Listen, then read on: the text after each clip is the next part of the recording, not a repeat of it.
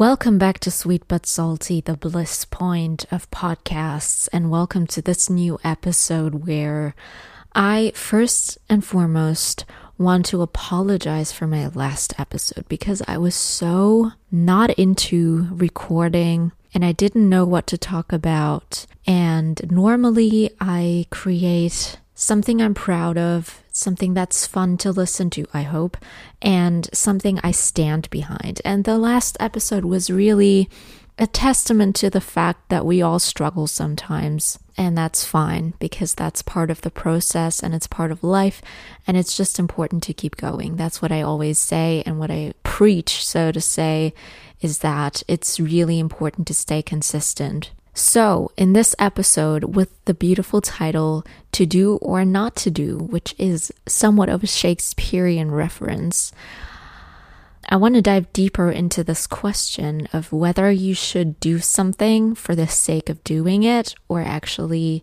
rather not. I think there are two sides to this, and I'm a Libra, so I'm very good at looking at both sides. So I'm all about balance, and I'm all about harmony, and I'm all about taking into consideration different aspects. So on the one hand, I am a big fan of consistency. So I'd always say, stay consistent. Like if you have an idea, if you have a plan, keep going and keep doing what you feel is right. So in that case, doing for the sake of doing is always better than to stay inactive. On the other hand, I'm also a big fan of quality, and I always say quality over quantity. So in that case, it would be better to be a little bit more considerate and to not just throw something out there for the sake of it, but to make something because you follow a certain idea and a certain purpose, and you want to keep up a certain level of quality and of value that you bring to the table and to people. So I'm a little bit torn on this subject, whether it's better to do or not to do.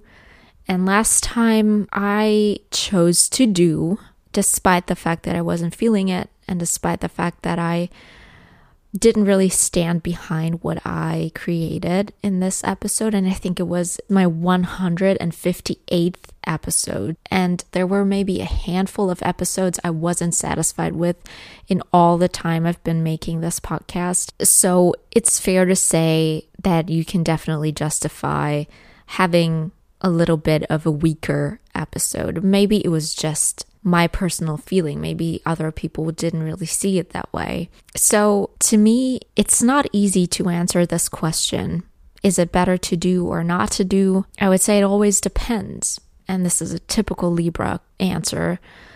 I don't know why I'm so into zodiac stuff these days, but usually I don't really believe in it. But when it comes to certain aspects of my personality, I'm 100% of a Libra.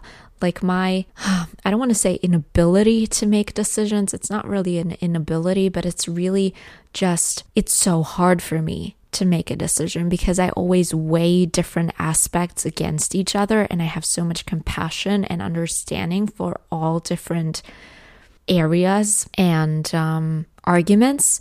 So it's really hard to make a decision for me. But in this case, I feel like I have to decide, and I'm leaning towards quality over quantity. On the other hand, it's so much better to make a move than not to do it. Oh, I don't know, because if you don't actually do something, you take away the opportunity to learn from it. So there's really always two options when you become active. You either succeed or you learn. And both things are a success. And both things are actually contributing to your future success. They can't be considered a failure even if you didn't reach your goal in that moment. So, okay, I've made my decision. It is better to do than not to do. Action is always better than inaction. You should try to do your best. You should try to make an informed decision and to act in a way that is going to be fruitful and positive and that contributes to a positive outcome and a positive future, but it is better to become active than to stay inactive. So, do I regret my last episode? No, I don't. It was really just an expression of the moment and of what I felt in that moment and what I was able to make. And it shows that you can't always be consistent in the level of quality. Sometimes there's going to be a slip up, but at the end of the day, staying consistent when it comes to showing up in the first place is always going to pay off. So those are my thoughts on last week's episode. I think since I mentioned my zodiac sign so often, it would be fun to create a zodiac themed episode.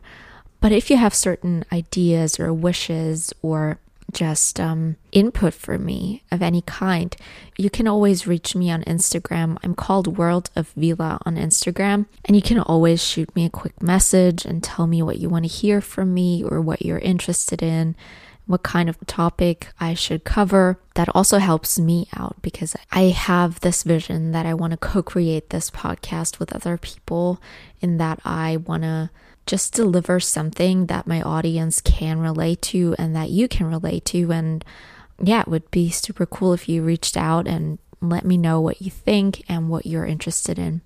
So you can do that. It would also be amazing if you subscribe to my podcast if you haven't already, and if you rated it wherever you're listening. If it's possible, please make sure to rate my podcast. It really helps me out and lets me know that there's someone out there who's interested in what I have to say. That would be a dream come true. Thank you so much in advance, and I will catch you on Thursday. Until then, stay tuned. Bye.